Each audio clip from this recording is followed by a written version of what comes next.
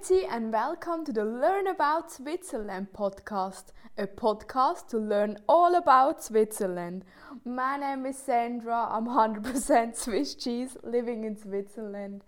Hey, wow, thank you for listening to this podcast episode. Thank you. It is so great and yeah, it's so cool. Hey, it's Wednesday and we have 5 Swiss German words, so let's start. Parkieren, Swiss German, parken, German, and like parking, English. Pedalo, Swiss German, Tretboot, German, and pedalo, English.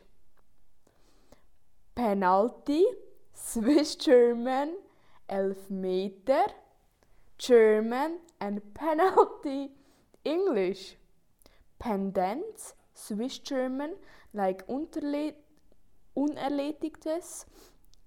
maybe can be a pendenz as well, Swiss German, and like pending matters, English. Then Perron, Swiss German and French. Bahnsteig, German, and like platform, station, platform, English. So you see, we say a lot of English words, we say a lot of French words, so yeah.